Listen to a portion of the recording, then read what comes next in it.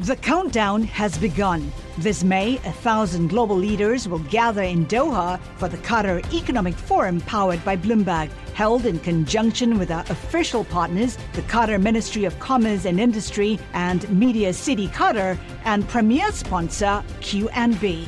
Join heads of state, influential ministers, and leading CEOs to make new connections and gain unique insights. Learn more at QatarEconomicForum.com. This is Masters in Business with Barry Ritholtz on Bloomberg Radio.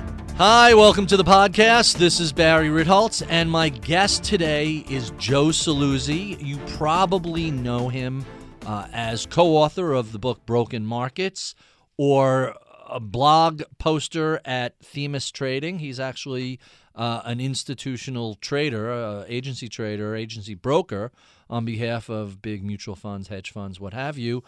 Joe and his partner Sal were very early in identifying problems with markets, with market structures. They identified some glitches from algorithmic trading, from high-frequency trading, issues with dark pools, and they've been a pretty vocal set of more than critics, but participants in the markets who want to make them better, fairer, less expensive, more even-handed for all participants. They've brought a lot of, let's call it malfeasance to the public's attention. Their first white paper had come out in 2008, right in the middle of the financial crisis when no one was thinking about things like market structure. But once we had the 2010 flash crash, I think people started paying a whole lot more attention to them. I know these guys probably for 5 or 6 years through the usual circuits, radio, TV, conferences, what have you. You know, it's a really small world, and you end up bumping into them. Today's conversation is a little technical, a little wonky. If you find this sort of stuff interesting, I think you'll find it fascinating. There are very, very few people who are as knowledgeable from a trading perspective about market structures and potential flaws in what's going on. And you'll hear, you know, things have gotten better from the flash crash, but not nearly as good as Joe and Sal would like to see them.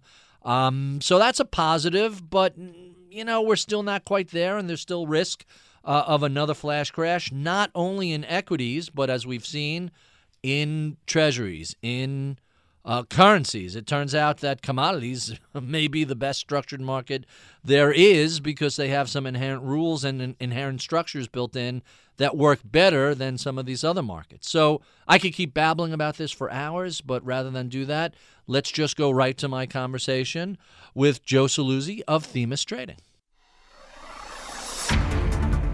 This is Masters in Business with Barry Ritholtz on Bloomberg Radio. My guest this week is Joe Saluzzi of Themis Trading. Him and his partner are the authors of Broken Markets, How High-Frequency Trading and Predatory Practices on Wall Street Are Destroying Investor Confidences and Hurting Your Portfolios. Joe, welcome to Bloomberg. Barry, great. Thanks for having me here today. So I wanted to have you guys on, and by coincidence, it works out that you follow a week where we had a quant, Cliff Asness, fascinating conversation. But he's been a fairly, he calls it tepid defender of high-frequency trading before. So it just turned out fortuitously that we have you on the week after. And coming up, we have Brad Katsuyama from IEX, and he's also going to discuss market structures. But before we get into the nitty-gritty of this, a little background about yourself. Finance bachelor's at NYU and then an MBA at Chapel Hill down at North Carolina. Before you guys founded Themis Trading, you worked at Instinet, but the question I really have to ask is, how did you find your way into investigating issues in market structure? Yeah, that's a great question. And if you would have asked me, 5 or 8 years ago, would we be here today? Absolutely not. Our job is to trade stocks. That's what we do for a living. We're agency brokers. We trade for institutional clients, hedge funds, mutual funds, and so on.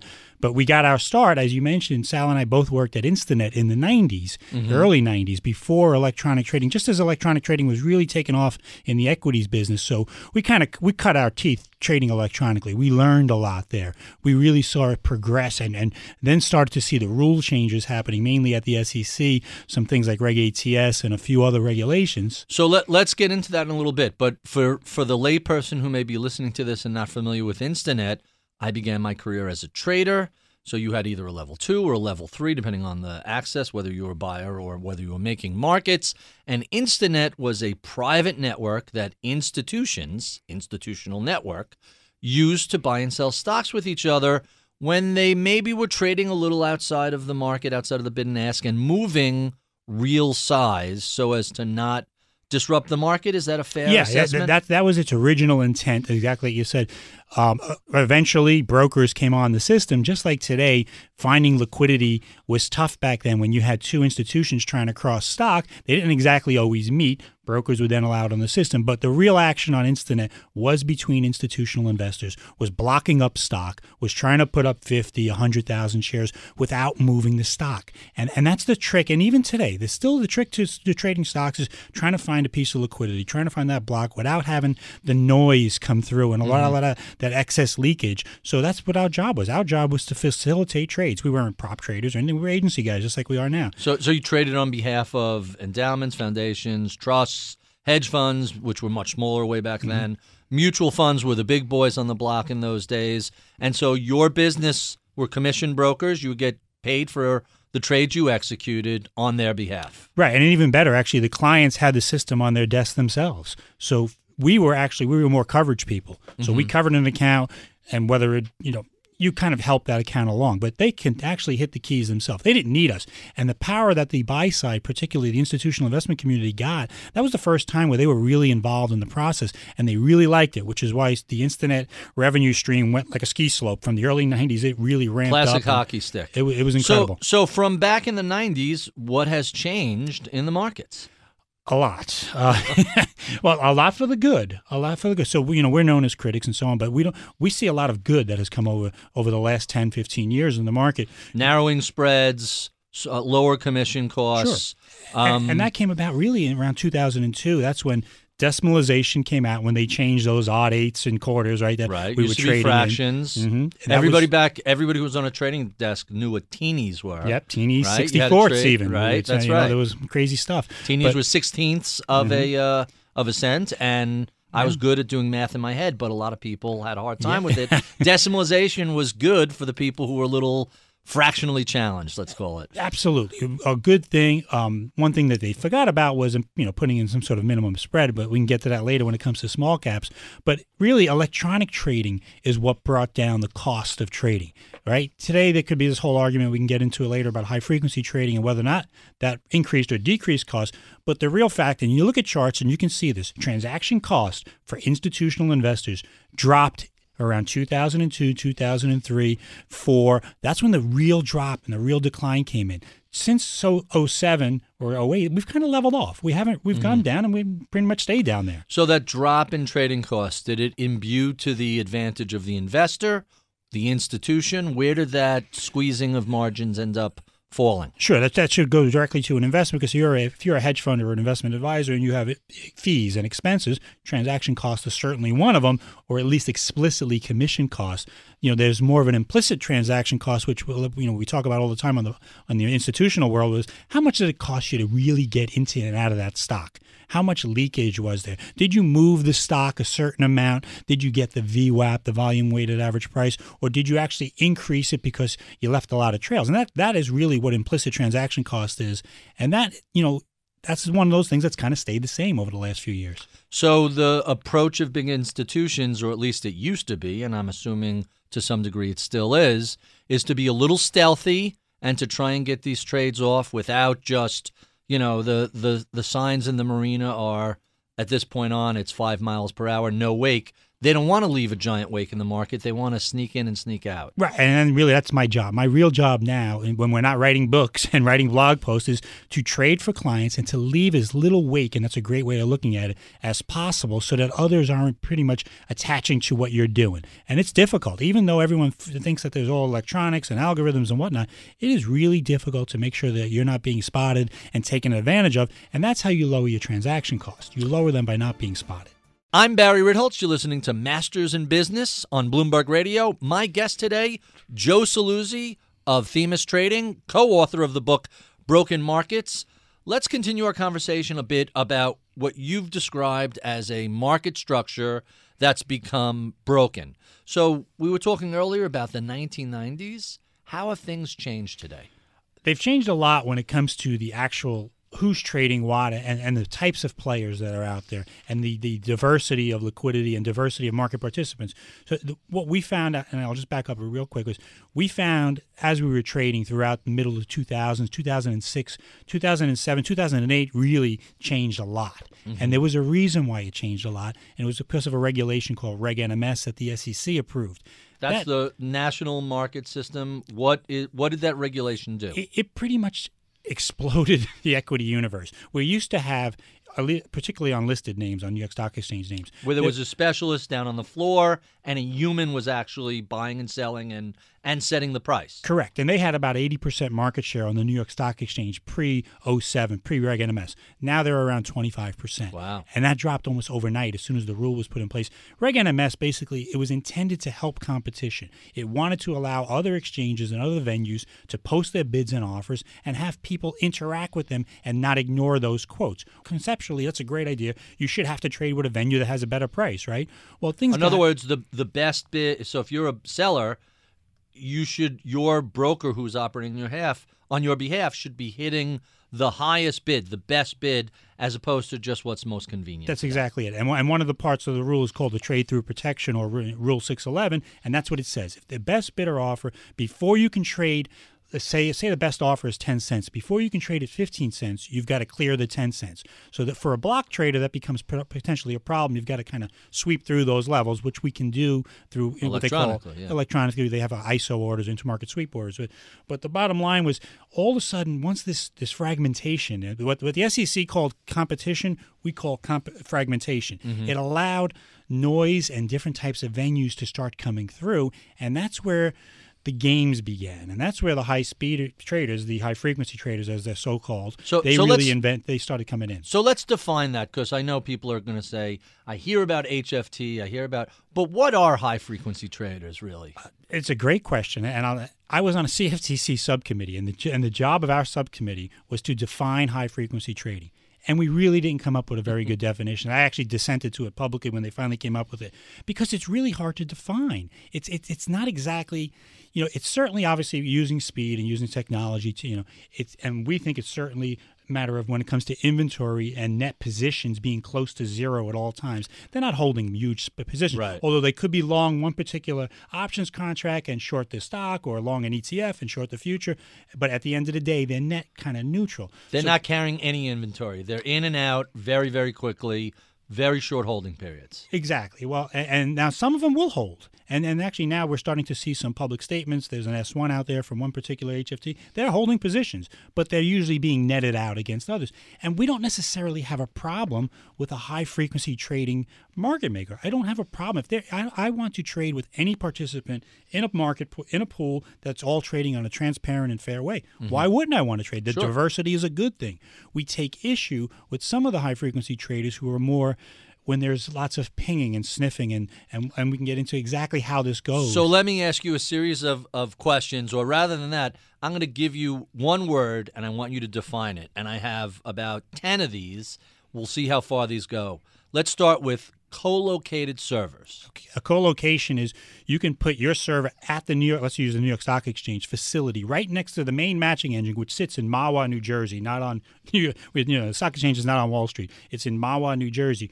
You can rent a cabinet, they call it, a cage, and put your server in there. It's got an equal length cord, just like everybody else, in the facility to get to that engine. The trick is to be as close as possible so that you can see the data coming at it, or process the data data as fast as possible before your competitors are processing. So relative to co-location, let's talk about latency arbitrage. Great question. Okay, so latency arb is basically the matter of having two separate quotes. Okay, what I mean is, if I was a high-speed trader and I can build my own quote. So what I do is there's 11 stock exchanges, soon to be 12 again. But what you would do is you would take all those stock exchanges, get a direct data feed into them, co-locate your computers, and basically take out any sort of latency or time delay. And create a quote or create an NBBO, a National Best Bidder Offer, that is most likely going to be faster than what the public sees because they see it through something called a SIP or a Security Information Processor. So there's a difference in time, and there will always be a difference in time because the SIP has to aggregate all of those various exchanges. They have to do 12 or 11 or 12 and then show it. Right. Whereas if you're just doing one, you could be a little quicker. Well, you're doing your own, and you're picking and choosing, and you're creating your own quote. And the problem with the SIP is that NASDAQ, the for-profit exchange, runs the SIP. They're actually the provider of the SIP. Last year, they had a little problem with the SIP.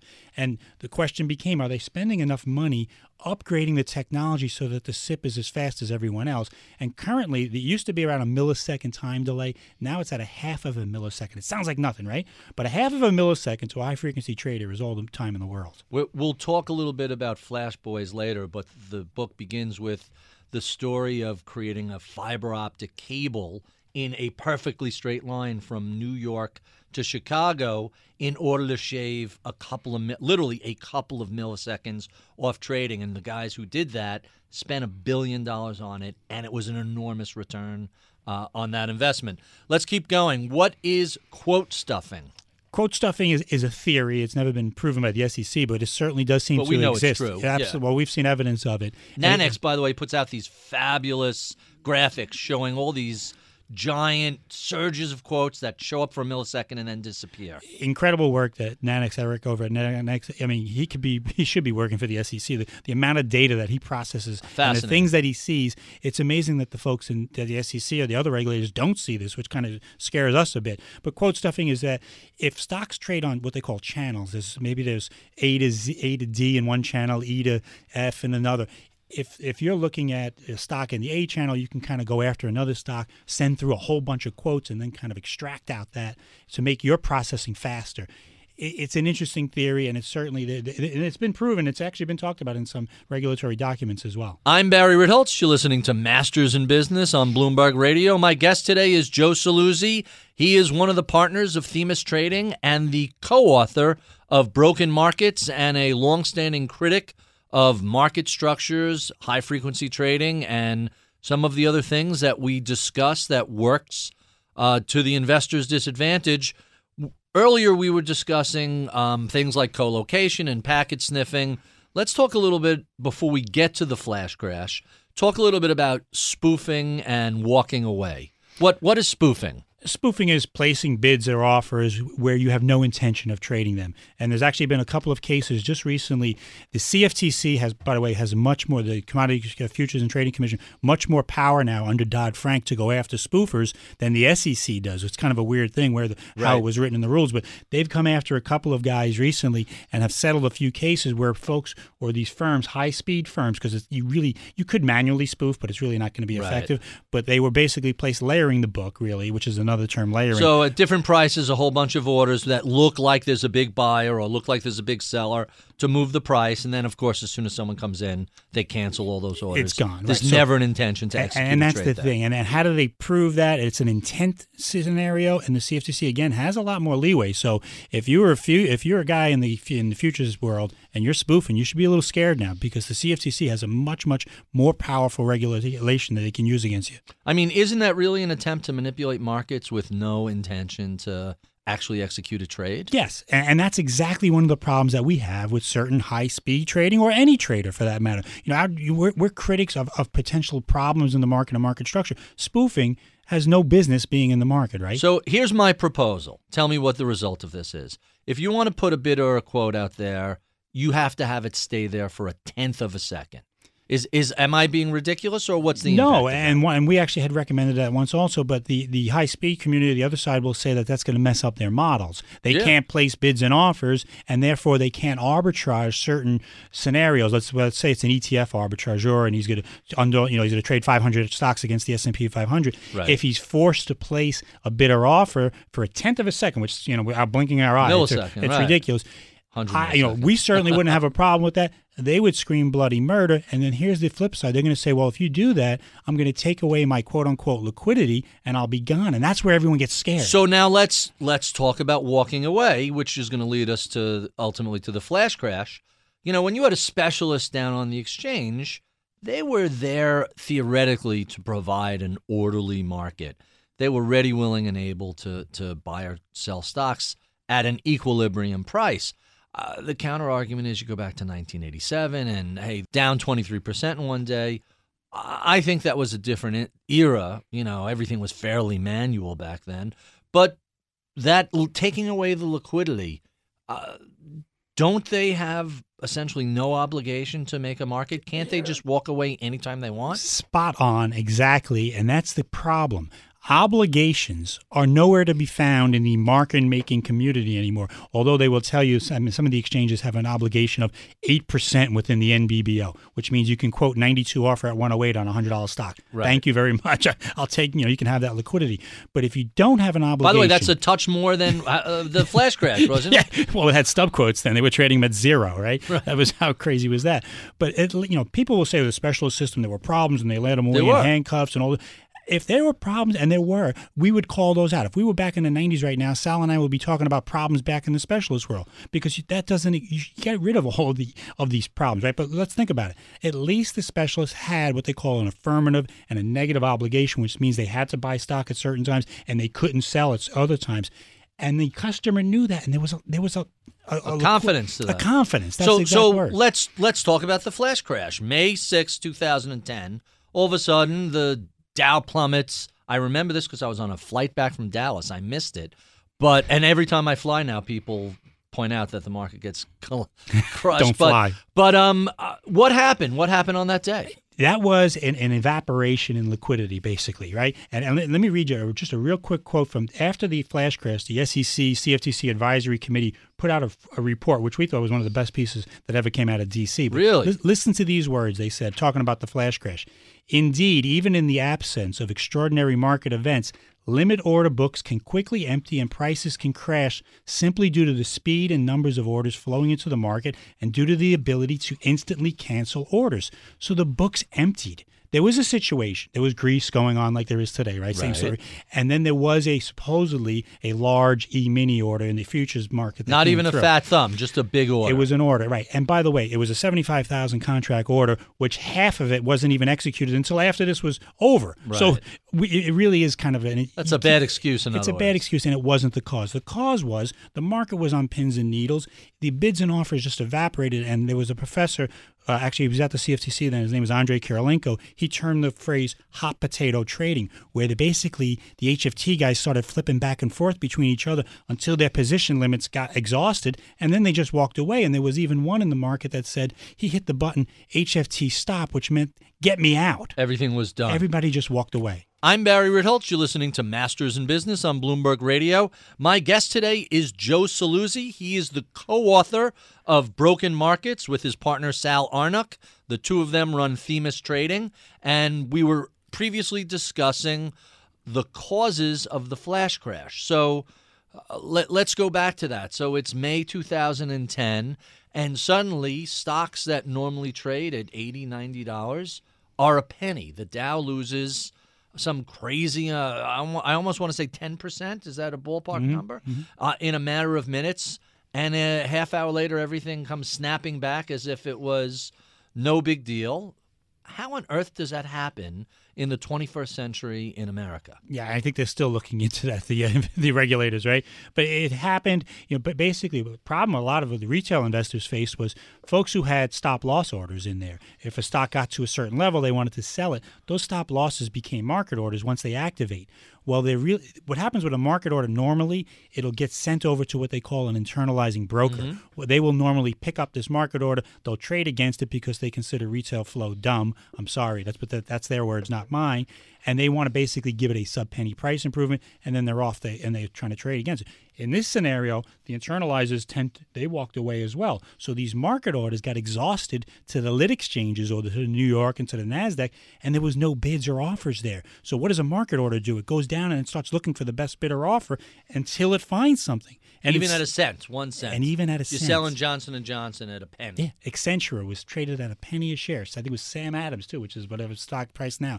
A penny a share. It was absurd, and it was called a stub quote, where a market maker could place a one-sided quote. So he'll put a penny bid, offered at $100, whatever it may be. So, the SEC has since banned stub quotes, but that wasn't the problem. The problem was, why did that market order come into the system and have no bids or offers? Why did the limit order books that we talked about before just disappear?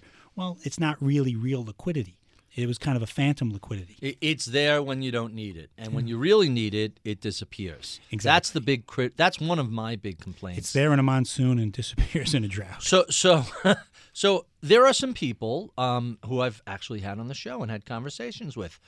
Jack Brennan is chairman of the Vanguard Group. Cliff Asness, the CIO of AQR, who have said high-frequency trading and the modern competition have made costs of execution lower. They've tightened spreads. They've done a number of things, although the reality is, the spread is tightened, but it's for 47 shares. If you have to buy 5,000 shares, the spread is still 10 or 20 or 30 cents. But when the chairman of Vanguard said, hey, this has made our costs a lot lower, how do we argue against that? Well, that's wonderful for Vanguard, who makes money on how many trillion of ETFs they have right now. $3 trillion. So that's not too shabby. It's I would want local, but for them it's a different business model, right? Right. They're running some, and for a quant, it's a different business model because they're flipping in and out of numerous positions throughout the day. But we're talking about a traditional institutional investor who's trying to buy 100,000 shares of a stock that trades 1 million shares. Things have changed dramatically for them because that footprint they're leaving is basically the one that everyone's trying to pick off. That liquidity that's there disappears quickly. The obligations of a market maker are no longer there. The average trade size now on both lit and dark venues is less than 200 shares. Less than 200 shares That's for an amazing. average trade size. It's incredible. How do you get anything done? So when we look at the flash crash, what's to prevent that from happening again? Nothing. Okay. What about that on $100 stock? Well, you won't hit. You a have the stub quote. 108 and a 92. So in other words, They'll disappear, but they don't have to be there. they don't have to be. No, there. to be considered a market maker, you have to be there. But if you can easily just shut it off and say, "Oh, I'm not going to be a market maker right now," Oh, but you get to do that for the day. All right, for the next hour, I'm not going to be a market maker. And that means that the exchange won't give you the special pricing that they give to these market makers. But just as an example, October 15th of last year, there was a flash crash in the Treasury market. I remember that. Okay, that day should be on everybody's on their blackboard, just like May 6th was.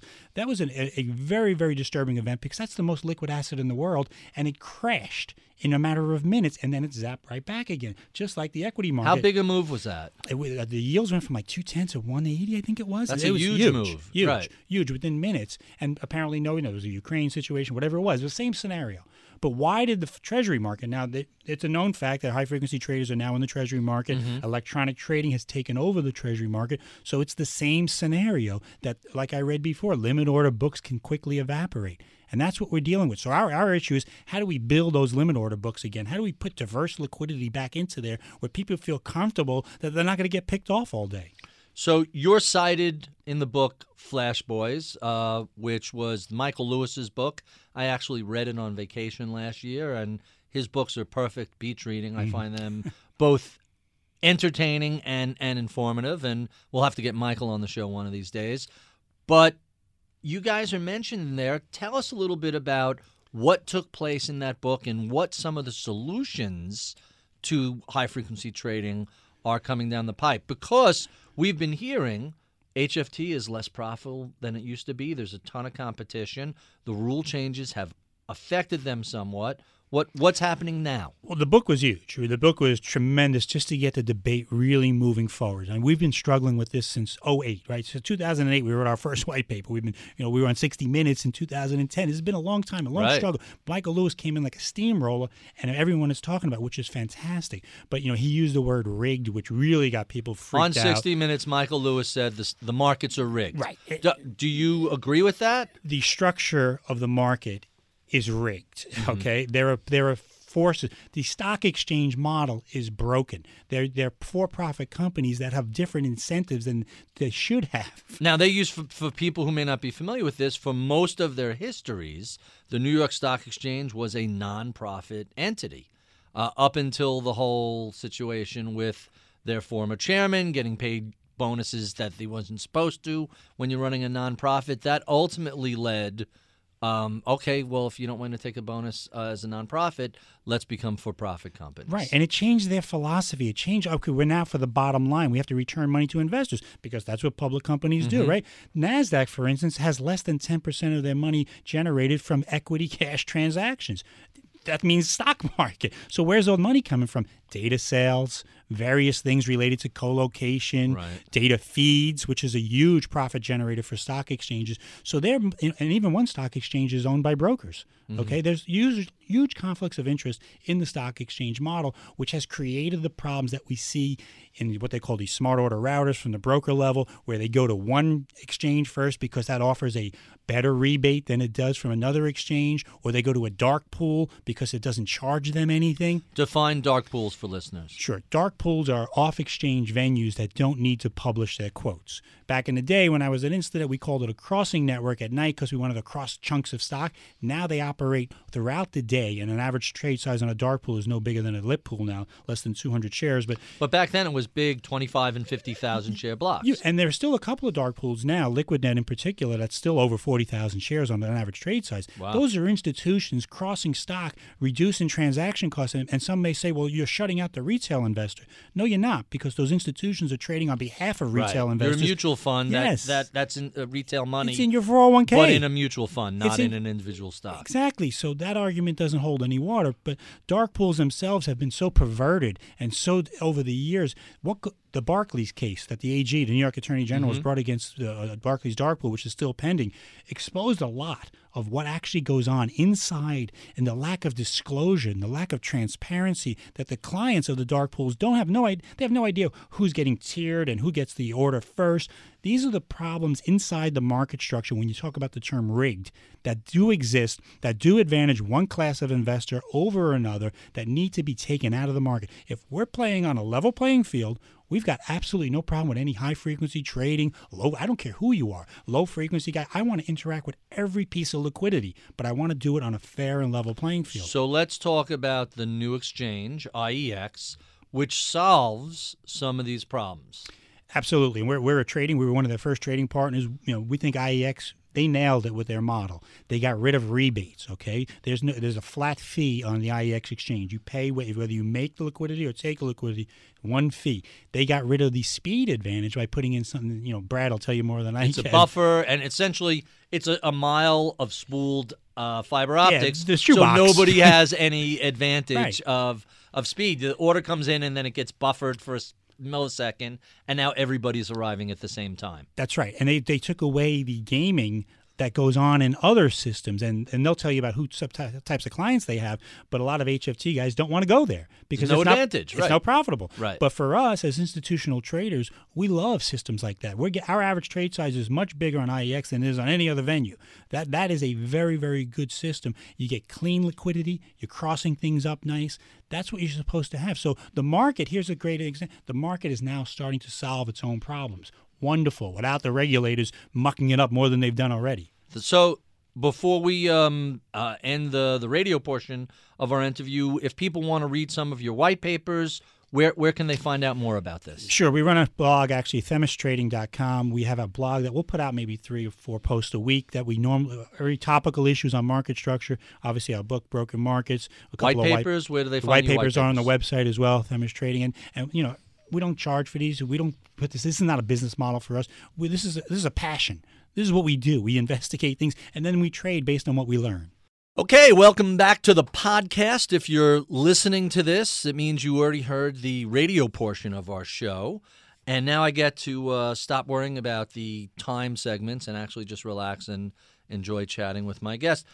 I know Joe we know each other for a good couple of years. I'm trying to figure out where I met you and Sal. Could have been at a conference, one of the. Could have been. We spoke at your conference a few years back, which was great. And we've done a couple of shows together. Yeah, right? We always, it's a small universe that you end up Mm-hmm. bumping into each other. I recall it was before the flash crash. It was when HFT really first started rearing its head. I want to say it was before the financial crisis. I want to say 2007. Could have been. When did you first notice things were getting a little, funky when you were trading? We noticed it certainly like in 2005, 2006. Our first white paper was the end of 2008. So that's when we published something called Toxic Equity Trading, which kind of sat on the shelf for a while. Everybody missed it because we were in the mid-financial crisis. And, no one really cared about market structure. It really popped up in July of 2009 when the Goldman Sachs programmer, Sergei Aleknikov, got arrested. Sure. Then all of a sudden, people started Googling, what's this high-frequency trading? Right. And they popped up our white paper, and then our phones lit up. There was a phenomenal blog post, and I'm trying to remember who first ran it. I wouldn't be surprised if it was Zero Hedge, about who is this guy that Goldman Sachs says that has escaped with the keys of the castle, and if unchecked, he could bring the market down. That's what the FBI said. It was that the FBI agent So said where the hell did these guys get that from? They had to have someone from Goldman whispering in their ear. And Sergei is still being prosecuted. He's still going through criminal which is civil amazing because essentially, and you read the story, he essentially took open source stuff that he had that basically was just a thing of convenience. And by the way, a lot of this is actually in Flash Boys. Yeah. But the prosecution for that, shame on Goldman Sachs for what they did. Don't cross the squid. Apparently not. Although Matt Taibbi is still around. Nobody's he's the guy who coined the phrase the vampire jamming squid. its blood funnel into the throat of America of the vampire squid. If you remember that very, very famous article, it stayed with us. So we blew through a lot of stuff due to time constraints earlier. Let me ask you a few more questions that we missed. So we talked about improved trading costs and spreads and liquidity. The one thing that we really didn't get to that I wanted was the difference between HFTs and specialists or market makers for that fact. What is the legal obligation? What is the differences between what they do and what they used to be required to do? Well, that's just it. What is their obligation to buy and sell a certain amount of shares? There is none. And actually, there's a couple of HFTs now. The bigger market makers are arguing for more obligations. They want the guys who really understand, the HFT market makers who really know what they're doing, who have really figured this out and are not necessarily gaming the system, want more obligations. Give me some names. I can't get into all the specifics, but there was a Citadel, GetGo. Who else do you put in that category? Well, I don't know if I would put them in the positive. I haven't seen those two guys asking for more obligations. Okay. I did see a letter coming in the tick size pilot program, which has been proposed by the SEC. Virtu actually wrote a piece in their letter, which I thought was really impressive, asking them to put more obligations on electronic market makers. Let's step up to the plate. How about the rest of those guys? Do they want obligations? Now, does this give a big company like Virtu an advantage? Is it a competitive advantage? Or are they saying, hey, let's not kill the golden goose here? I think they're pretty tight on their market making. They pretty much, I mean, they just published an S1, and in there is, second time around for them trying to get that IPO out. Right. But they've exposed pretty much everything they do. They're not afraid to talk about it. I would love to have some of these more of these one-name HFTs that you never heard of that have a web page of a half a page. Let them talk about their business model. Are they making markets, or are they just a bunch of guys in a few different pods who are looking at what we call front running, which is not really what they're doing, but what they're doing is because they have no customers, by the way. All HFTs are prop traders with no customers. They're not market what I makers. describe as front running, you're actually right because I'm mischaracterizing it. What they're doing is they're buying a data service from the exchange, which allows them to packet sniff. It allows them to see orders not after they hit the exchange, after they are traded. It lets them see customer orders, not their customers, someone else's customers, those orders, before they're executed. So they get to run ahead of them. If Okay, you want but- we all call it front running. Right. It's running It's- ahead. Well, we actually what they're doing, and here's where I'll put my HFT hat on. They'll say that no one can see an order before anyone else. It gets released from the exchange server at the exact same time, and anybody who spends the amount of money, the millions necessary to process it, can see that order. But guess what? Not, most people aren't doing what they do. So we think what they're doing is not front running because it's a customer. It's not their customer, but right. it's front running of demand and front running of supply. They're building the book. They're looking for what they call book pressure. And when they see a stock's about to move based on their speed advantage, they're off and going, right? So they're taking that offer before you. They're canceling that bid before they get hit so they don't get run over, because essentially they're just trading in and out of positions throughout the day. They're front-running demand and front-running supply. Technically, nothing illegal about that. Right. Now, as a broker, if I had a client order for 10,000 shares and I decided to buy ahead of that, I go to jail, as I should, because that's front-running. Right. That's legal front. But my takeaway has always been, it's a zero-sum game, and if these guys are capturing a penny on 100,000 shares, that means the quote-unquote natural buyer is not getting that penny, and you multiply it by all of the transactions, and that means tens of billions of dollars of profit each year that should be in grandma's IRA or your 401k simply aren't there. It's going to the HFT firms. Yes. It's going to proprietary traders who are basically extracting that for their own benefit. And not providing a social value. That's the key question. Are they providing a social value? They're not going back into the ecosystem of the trading world. Think about the old days when you had an investment bank that had a trading department, a research department, IPOs, all sorts of different areas. And the trading department actually was a loss leader at times. Right. They would lose money to facilitate the other parts of the business. But there you had the real purpose of a stock market was to help companies go public, right? Bring them out, put them on road shows. That's kind of falling aside because the economics aren't there anymore. Right, the economics of the research department. Now, you talked about earlier how great decimalization is. I've read a number of people complain that when we went from fractions to decimalizations, you took a lot of the profit out of trading, and that profit was what subsidized research. Yeah. Is that true? Yeah, or false? and actually there's something called a tick size pilot, which has just been proposed. We wrote a comment letter. The industry wrote tons of comment letters on it. But the theory there is decimalization was great, but you never put in a minimum spread. In other words, you collapse the spreads down to a penny. Wouldn't it make sense for stocks that are, say, spread a or nickel something or like even that? a dime for, say, a small cap that doesn't trade, where you're trying to attract real liquidity? And real liquidity providers are not going to hang around when they're going to get picked off by somebody who just has a penny to come in and play in the game. Where now, if it was a nickel and you wanted to get in this game and pick somebody off, it's going to cost you more and your risk is going to go higher.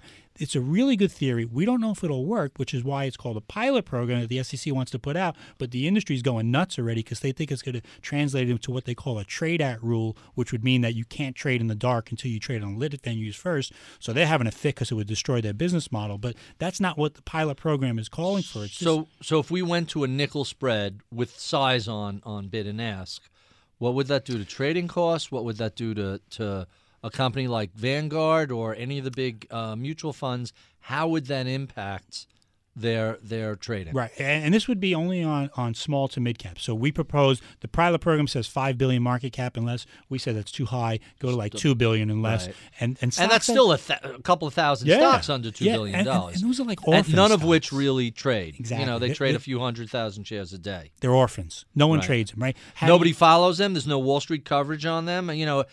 Last week we were talking about the small cap premium and why small cap stocks have a tendency to outperform big cap stocks over time, especially if you control for junk. And that was one of the factors. Yeah. Is they're orphan stocks. There's not a lot of liquidity. There's almost no coverage. Yep. There certainly isn't big firm coverage. You're not going to get Goldman and Merrill and Morgan covering, Nope. $50 and million even the smaller micro firms. caps. The Right. small firms, the regional brokers, remember some of the names like Robinson Humphrey, Sure. McDonald, and all of these names that have either been eaten up by other brokers or went out of business.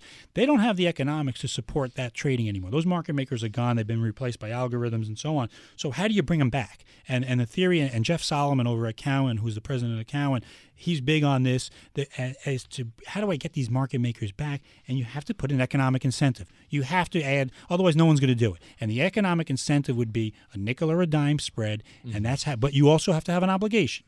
come in there and put some real size in there, not just 100 shares. That's been one of the complaints. You see this penny spread, and you go to buy something, and you get 47 shares. And what's the point? I need 25,000 shares. The penny spread is really, the liquidity is illusory, the spread is illusory. A lot of things that look like one thing really aren't. Exactly. Although I'm starting to get a hint from you that your position has softened over the past few years. Because 2 years ago, it was like, we're all going to heck, and this is a disaster, and the market's going to collapse under its own weight, to, hey, there have been some incremental improvements and some market-based improvements like IEX that are actually bringing back some positive things to the market structure. I would agree with that, and I think it's because of the efforts of a bunch of folks. And we certainly were one of the first out of the water. But if this market structure debate didn't get pushed forward, we wouldn't be talking about improvements right now. We wouldn't be talking about market-based solutions. We'd be talking about the same problem. So the systemic risks that you guys have written a lot about, they'd still be there, right? And they are still there. But we're moving along in the right direction. We're getting exchanges now, like Jeff Sprecher of the New York Stock Exchange, coming in saying, "Hey, this maker-taker model is ridiculous. We got to get rid of it." A couple of years ago, Duncan Niederhauer never would have said that. So things are different, and the market structure debate, it's a sophisticated one. It's moving forward, and this is what we always wanted. So on a scale of 1 to 10, if it was a disaster in 2010 at 0 and 10 is the optimal market structure, where are we today? 4. Not even halfway there. Wow, that's a really fascinating number. What other areas of the markets worry you? Stock market wise, I mean, the biggest, look, we have issues with, like I mentioned before, fragmentation, dark pools. The non-exchange, off-exchange percentage of volume is close to 40%, which means that almost 4 out of every 10 shares is not traded on an exchange. So now when we look at really soft volume, which we've seen since March 09 lows, how much of that is just mom and pop walking away? How much of it is dark pools? Why has volume been so low, and what does that mean? Volume is low right now because volatility is low. But volume's been fairly suppressed for 5 years, hasn't it? Off the peak of it, we were around 10 billion shares across all exchanges back when the financial crisis was going on. Mm-hmm. Now we're closer to 6 billion, so it's that's a big drop. Yeah, because we got rid of a lot of the noise. If the volatility is not there, you can't profit from latency arbitrage situations. Right. You can't pick off someone as easily.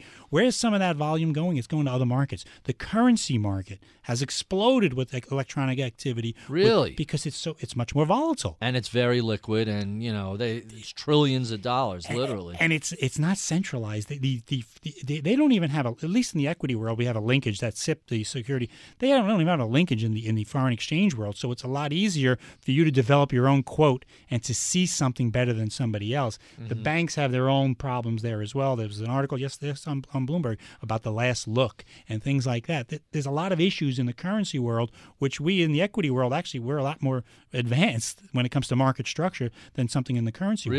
Really? People have talked about the currency markets and Forex as the broadest, deepest market with the most sophisticated systems, and can you see a flash crash in currency? Oh, absolutely. Oh, really? I absolutely think you can. Is it inevitable? Is it possible? Is it likely? I think it's probably likely because with a global event, if the Swedish bank or the Swiss bank decides to change the way they're going to set things, which we saw not too long ago, right? And you did see a rapid move in currencies because is it really institutional volume? Is it real bona fide hedgers coming in there trading that? No, it's noise. It's guys who are using, and I call it noise, but it's basically a multi-asset model. So you're trading stocks, equity, you're trading stocks, options, futures, currencies, bonds. You're putting it all together into this little magic sausage factory of yours, and you're developing a strategy. So if all of a sudden there's an event in one area, you're going to move out. So yeah, it could happen in any one of those markets. So 0 to 10 is a 4, so that's a big improvement, but that still means we're 6 away from 10, and there's a lot of potential problem. So you had mentioned currencies, you had mentioned treasuries. What about commodity markets? Commodity markets are a little different because they operate more in a vertical silo. So you don't have the multi-exchange, multi-venue model, and you have. So you're trading oil, or you're trading rice futures, or you're not. Everything isn't as. But they use a huge leverage, though. They do, but they're they're a lot more controlled there. They seem to have their grips on it better. I'm funny. certainly not an expert on commodities. But, people used to talk about commodity markets like it was the Wild West Yeah. and all the lock limit down and all this crazy Yeah. stuff happens. And you're saying the structure is better than what we see elsewhere. Ironically, the flash crash of 2010 that we spoke about earlier was stopped because of a piece of software at the CME, the Chicago Mercantile Exchange, called Stop Logic, which said that if it got too volatile, halt it for 5 seconds. I believe it was 5 seconds. And that's really what the bottom of the flash That's crash it. was. A That was it. 5-second quote halt. That was it. Stop the flash crash. And that tells you that every asset is linked. Because when the E-mini stopped trading, everybody said, hold on a second, what's going on? And not guys like us who are trading stocks, but guys who have multi-asset strategies who are all electronically linked, then realize, hey, there really isn't something going on here. So for people who don't know, E-minis are the S&P 500 futures. Huge leverage with that. They're Huge. called minis, but you're putting up $1 million and trading like, I don't remember what it is, but it's tens of millions of dollars of stock. It doesn't take a lot of money to swing a boatload of stock in those. And it is supposedly the most liquid instrument when it comes to commodities. Really? Yet that was also the one blamed for the initiation of the flash crash because they couldn't handle 75,000 contracts, which makes you kind of scratch your head. Well, how could the most liquid security in the world not handle? Sure, it's a big order, but it doesn't. The reason that side put out doesn't hold water at all. Right. So the first rumor we heard was it was a fat thumb, which is trader talk for somebody accidentally throwing an extra zero on an order or just leaning on a keyboard. And if you ever lean on a keyboard and hear brrr, just picture that on a trading desk and what that means when you're shooting millions of orders all at once. It's hey, fat thumb, that's really a problem. I'll tell you one other problem that they have right now. They don't have the surveillance. The SEC, in particular, does not have a surveillance system to keep up with today's modern markets. Today's microsecond trading, in a millionth of a second, these guys are doing things that we can't. There's a world underneath it, right? The SEC doesn't have a system to monitor. They actually had to sub out to an HFT guy to build a system called Midas that cost him $2.5 million a year, which is barely a bunch of direct feeds being aggregated. How can Nanex do this? And if you haven't seen the beautiful artwork that how do I pronounce Eric's last name? Eric Hunsetter's work on is nanex.net. Is that right? That's right. He creates these beautiful mosaics showing all these quotes and trades and their artwork. They're fantastic. All they are a visual representation of actual trades. Yeah. How can he do it, but the SEC can't? It's incredible. He could have built, and I've spoken to Eric, and we speak to him often, but he could have built Midas for a lot cheaper than they spent on it, okay? Right. He runs it. He basically takes in the feeds, and he analyzes this stuff. But the problem with the SEC is, and the problem with our regulatory system is we've got futures on one side, which is the CFTC. We've got the SEC doing equities and options. They're not aggregating everything, and it's a currencies over there, treasuries over here. It's really very much fragmented. Right, and if you're spoofing in the currency market to affect something in the bond market, you're never going to be caught. Is that going on today? I don't know because we don't have the surveillance systems to watch it. But theoretically, that could I be would going think so. on. I absolutely. So think let me ask you a hypothetical question. One of the guys. So whenever we do these conversations, my office is always, so who are we speaking with this week? And I always tell them. So, and I get some fascinating questions from some of the staff members. And my head of research said, hey, do me a favor. Ask Joe what would happen if tonight every HFT firm was shut down. What would happen to markets going forward? Much rejoicing. No, I'm just kidding. No, if they shut down, sure, you're going to widen spreads, right?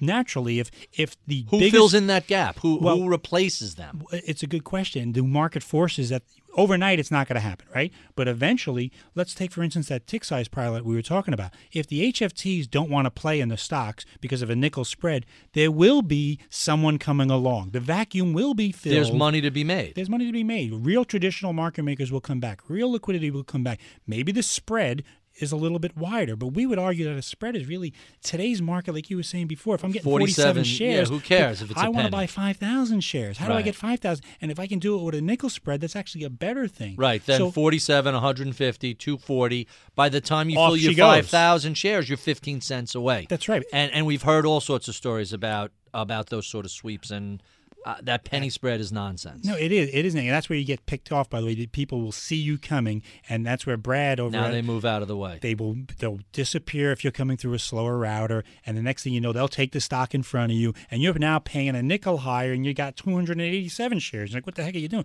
That's where you have to be. When you're trading now, especially with larger pieces, you better be sophisticated. You better know how the routes work. You better know what's going into every route, what type of order is going out. We didn't even get into these crazy order types, but you need to know the plumbing, right? Or like if you ran a race car, if you were a race car driver, you want to know what's in that engine, you better know the inside of this engine if you're trading size right now. You will get picked off, and then unfortunately, at the end of the day, you may think you got what they call a VWAP or the volume-weighted average price. That's going to be across all these different bids and offers what you actually paid. You match the daily V. So there's a lot of managers that will try to benchmark the VWAP, and they'll say, if I got as good as the VWAP, I did a good job today. And we would argue Meaning you're not overpaying through the trades. Correct, because you're doing an average job because that's the average price. And we would argue that if you're not sophisticated with your routes, you're actually causing that VWAP to be higher than where it should be if you're a buyer, or lower if you're a seller, because you're not really paying attention to the intricacies of why did that 100 shares go up on the BATS inverted exchange? Why did it go up in a dark pool? Why is that router going here constantly in the same low rebate venue or high rebate venue? These are the questions that we ask all day long, why our trading is different than others out there. But once you learn the inside of it, then you'll be armed a little bit better. It's still going to be tough. It's not easy. So you've been doing this for 20 plus years. I remember when I began around that same time as a trader, and if I'm a seller and suddenly Goldman shows up on the top of, it was mostly NASDAQ stocks, on the top of the box as the bidder for size, I would get out of the way. But I wasn't a market maker. I was just executing orders either for proprietary trades or on behalf of clients. This is really very, very different than those days. That's almost simple and quaint compared to the complications you're describing today. It's that was like the axe they used to call it, right? Right, that's right. And when the axe came in, everybody knew. And you knew in different stocks it was different how, there were certain stocks that when Bear Stearns showed up, hey, everybody out of the pool. And they're going to suck up 1 million shares. Or certain hedge funds, let's just call it that, everyone knew was quote-unquote smart money. Right. And they started ripping through his stock. But that was, it was intelligence. Sure, there was issues back then of transparency as well.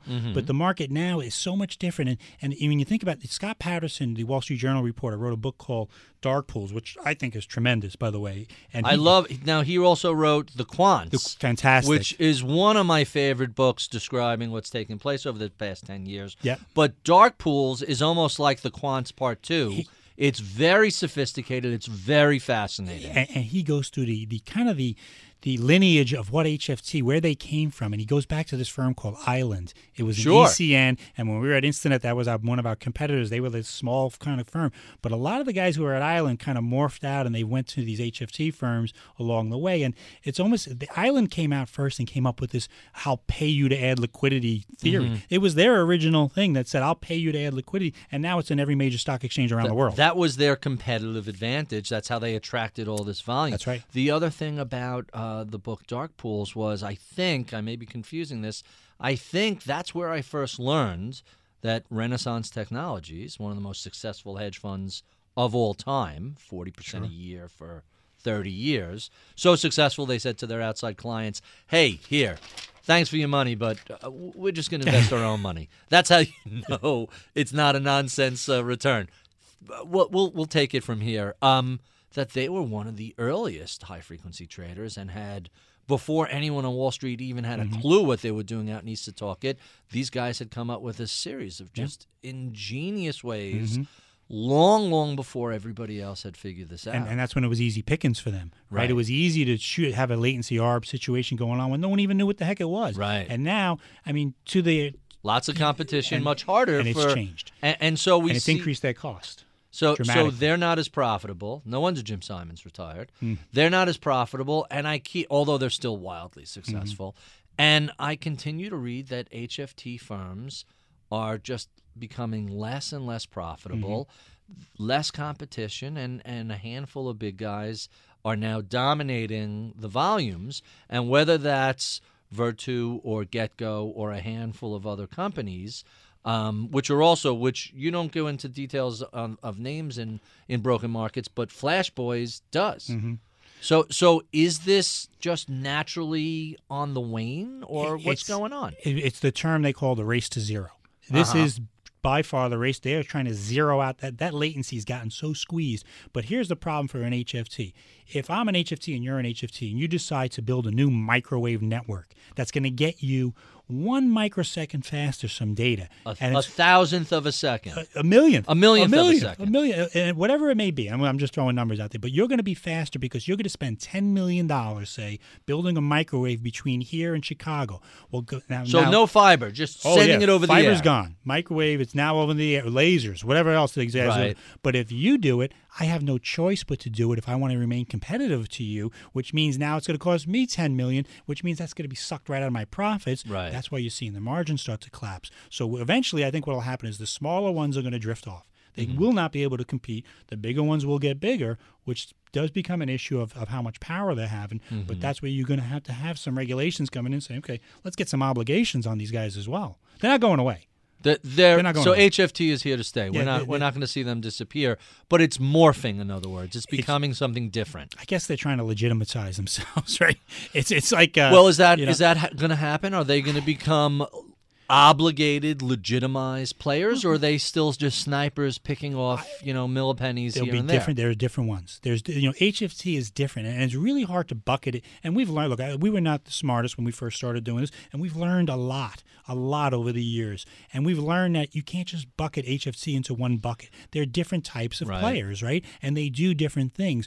But the smaller players who are there to pick off and just trying to sniff out a little of what we call venue arbitrage, trying to pick you off because one venue is slower than the other, that business is going away. They're squeezing that out.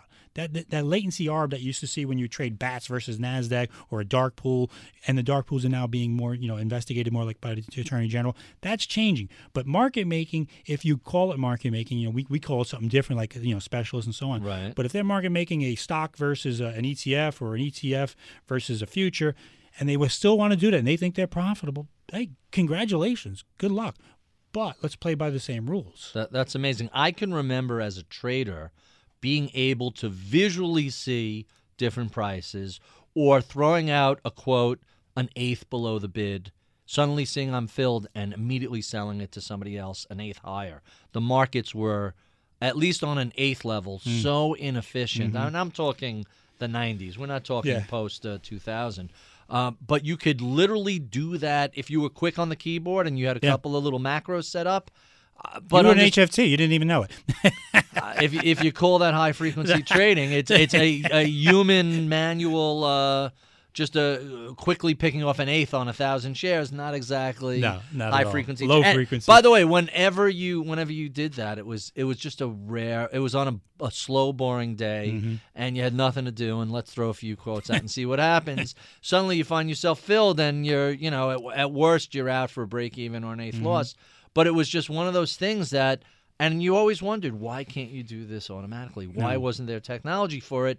Never in a million years imagining it would be like it. Yeah. It's gotten today. Yeah, and there is a have and a have not in the world of trading now. The haves are the ones who can pay enough money to buy that co-location facility, to rent the co-location facility, to purchase the data feeds, to set up a microwave network, to do all the things they do.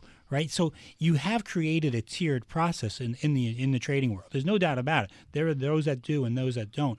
So you're really not competing on the same level playing field when it comes to technology. But look, I'm not going to argue against certain things, but I am going to argue when there's a dark pool out there and he's advantaging one client because that client is an HFT and he's going to say I'm going to give you a special look or something like that. Here we have a lot of issues, or a couple. Aren't exchanges doing something similar by selling that data? They are, and data feeds, what they call the proprietary data feeds, we think should absolutely be looked at by the SEC. Should be public. Why they have here's what the exchange will say. Hey Barry, you want to buy a data feed? Love to sell you one, buddy. $10,000 a month. Here you go. Purchase it anyway. Anybody can buy it. They're going to turn around, but realistically, but $10,000 a month doesn't mean that if I'm out buying 100 shares, I need that. It doesn't help you. Right. It doesn't help you. And then you also got to build the entire infrastructure to make that data. The data feed is just a fuel that runs the engine. Right. You got to still build the engine. Okay, but what they're giving in these data feeds is not just, there's a lot of information and a lot of content. In fact, a couple of years ago, we actually wrote a white paper where we caught 2 of the major exchanges giving out information on what is supposedly a hidden order flow. So an institution could put in 50,000 shares hidden. I don't want anybody seeing it. But they were putting tags on this flow, which basically allowed others to re-engineer it, people who bought the data feeds and figured out that there was a buyer there. So let me ask you a question. Knowing the exchanges for profit are willing to do that, why would anybody trust anything they say? Aren't these just shameless salespeople who are basically going to say, I will sell this client down the road to that client because I can? Is that what actually took place? Back then, absolutely. Were there penalties? Were there fines? No. The SEC didn't even look into it. But the exchanges, after they caught grief from the institutional community, changed it voluntarily. Just like the Direct Edge Exchange a couple of years back were doing flash orders where they were showing orders to a certain subset of clients for half a second, which is an eternity in their world. Right. A half a second. Would you like to buy this? No. Okay. You go out in front and run it yourself. It was ridiculous. But here's what in their defense, they're going to say, well, wait a second, Joe. Everything we do is public.